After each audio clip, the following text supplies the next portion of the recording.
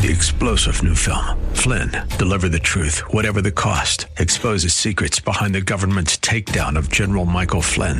Flynn knew what the intel world had been up to. He ordered the first audit of the use of contractors. This set off alarm bells. He told the truth. He was the most dangerous person for Donald Trump to hire. They had to get rid of Flynn. Flynn, deliver the truth, whatever the cost. Available now. Watch it today. Go to salemnow.com. salemnow.com. Paul says Christ loved the church and gave himself up for her. And when he did that on Calvary's cross, he was doing so on behalf of every believer who had ever lived in the centuries leading up to that point and in the centuries to follow. So in its broadest sense, the church of God encompasses and includes every believer that has ever been or that ever will be anywhere in the world. Understanding what we mean when we say the church of God. Welcome to Study Verse by Verse with Pastor Leighton Sheely as we find ourselves in 1 Corinthians looking at the church of God. We begin with an understanding of what it is Paul is actually writing and by whose authority. With today's broadcast of Study Verse by Verse, here's Pastor Leighton Sheely from Church of the Highlands in San Bruno. He was Christ's ambassador. And therefore the message that he was writing to them was not his own message, but the message from Christ. And in his scripture, he identifies, at one point at least, where he is giving his own opinion. And some people have said, well, at that point, then we should ignore what he has to say, because he's just giving his own opinion. He's not acting as a spokesperson for Jesus Christ.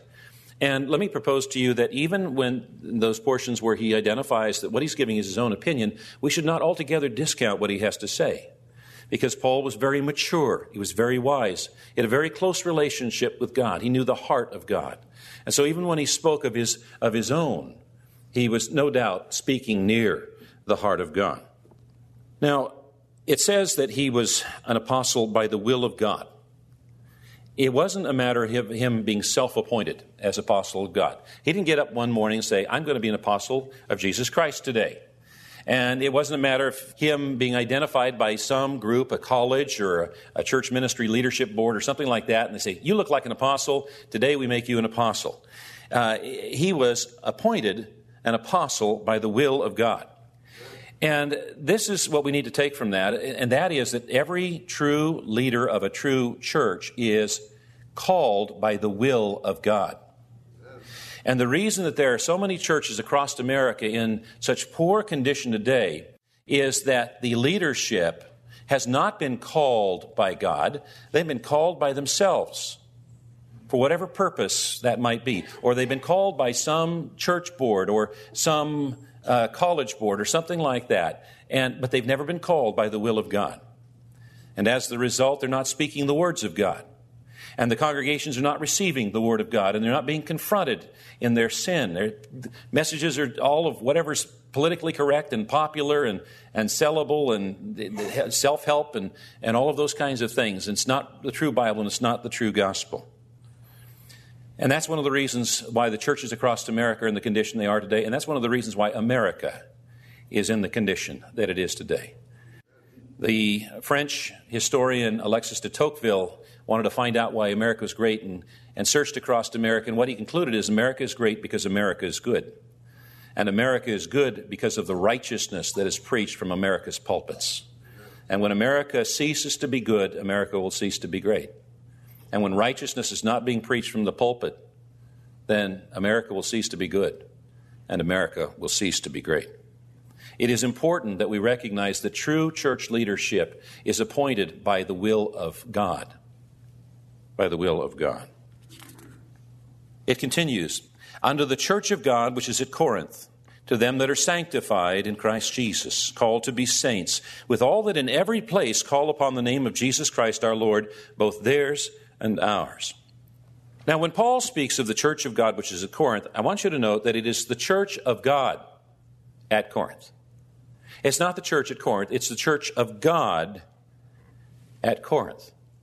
And every individual congregation to Paul was a part of the church of God, the true church. It's important for us to underline and note that of God, that every true church is of God. It belongs to God.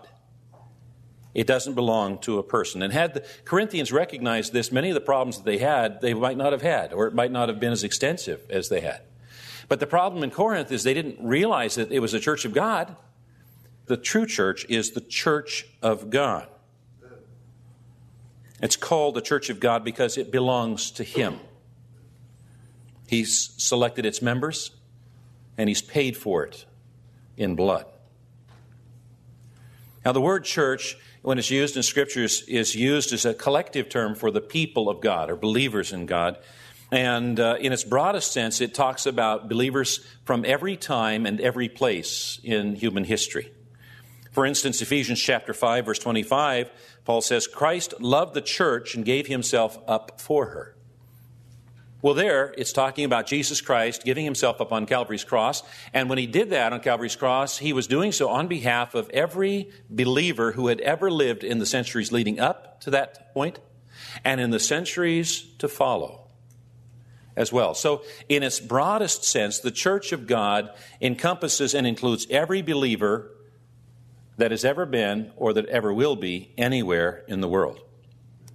Now that word, and the word is ecclesia, by the way, which means called out, ecclesia, also refers to a people of God as a class or subcategory. For instance, and Paul in Galatians 1:13 says he persecuted the church of God.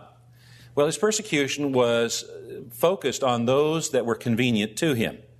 And so that talks about a group, a subgroup, if you will, of Christians. It's also used to describe another subgroup, and that is a subgroup that is identified by their location. For instance, the church of Antioch, or the church of Corinth, or the church in Jerusalem. And it could also be used of an even smaller group as well. The Scriptures say whenever 2 or 3 are gathered together in His name, He is present there in their midst. And so it might be a church as small as 2 or 3. In fact, some of the churches met in homes. And we know that a church that meets in a home can't be all that large. And yet Paul references the church that met in the house of Philemon and the church that met in the house of Aquila and Priscilla, as in Romans chapter 16. It should be pointed out that anywhere you see the word church in the New Testament, it does not refer to a building or a location. And that's important for us to understand because we as American Christians, Western civilization Christians, have been trained and conditioned to think, if somebody says, let's go to church, we automatically think about a building or a location. But in the New Testament, it never referred to a building and it never referred to a location. It always referred to a gathering of believers. So the definition of the church, then, in its broadest sense, is the community of all true believers for all time. Past, present, and future, from every place. And when we understand that, then we understand the writer of Hebrews, when he talks about the cloud of witnesses as we walk the walk of faith. And that's in Hebrews chapter 12. And that reaches back to the earliest times of the Old Testament and includes Abraham, for instance. Remember that Abraham believed God and it was counted to him as righteousness. Abraham believed God. He was a believer. And the Old Testament is filled with believers. Abel and Enoch and Noah and Abraham and Sarah and Gideon and Barak and Samson and Jephthah and David and Samuel and the prophets. And these were the witnesses that the writer of Hebrews identified as giving encouragement to those of us who today are walking the walk of faith. Now, it's interesting that about 200 years before Jesus Christ walked the earth, there were 70 Hebrew scholars who got together, and they were very concerned about something. You see, the Hebrew nation had been dispersed all over the Roman Empire. And some of the younger generation had not been raised in Hebrew classes and didn't know the language and therefore couldn't read the Old Testament.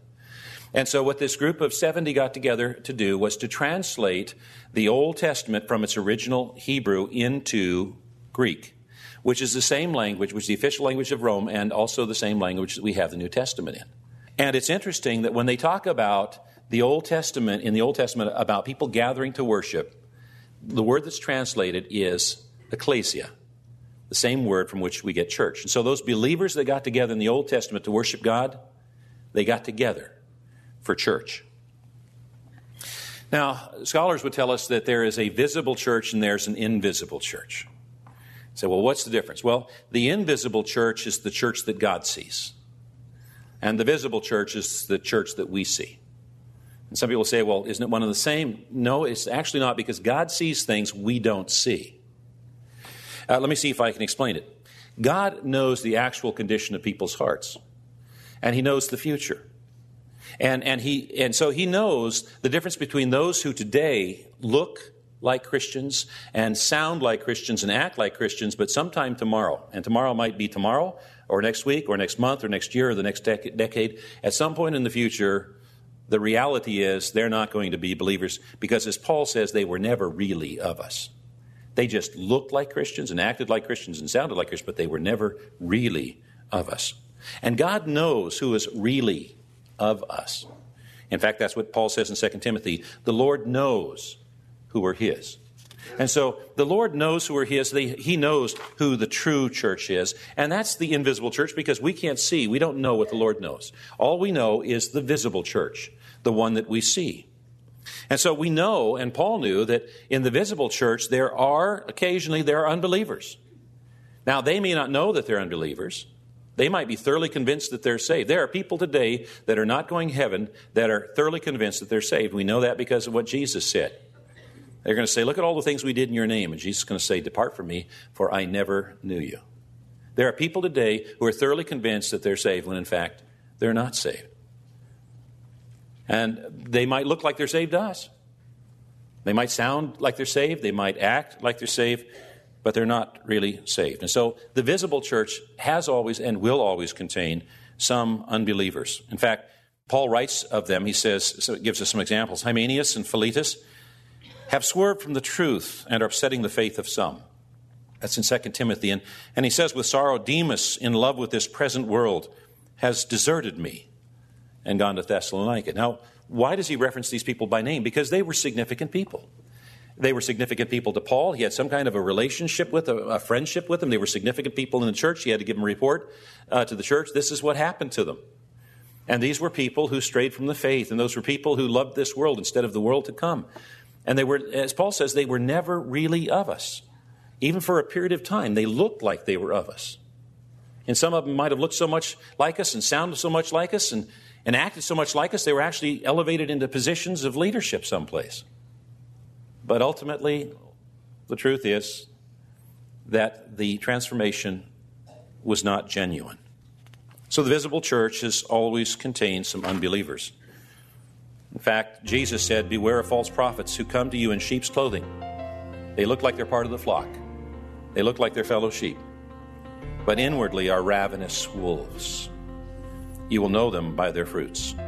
Sober thought to close today's broadcast of Study Verse by Verse with from Pastor Leighton Sheely as we understand what the Church of God is, what it looks like, and how deadly it can actually be.